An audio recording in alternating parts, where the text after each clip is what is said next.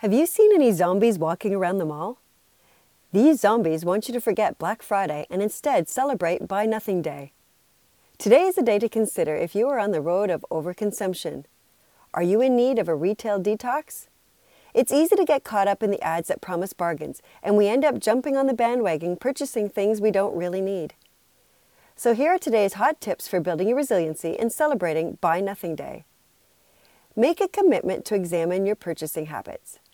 Evaluate whether they are needs or wants. Do your purchases end up having a negative impact on your budget or the environment?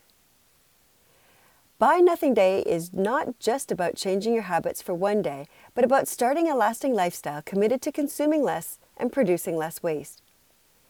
Don't forget that you can find more tips for coping with mental health issues by checking out my Live Smart blog at worksmartlivesmart.com.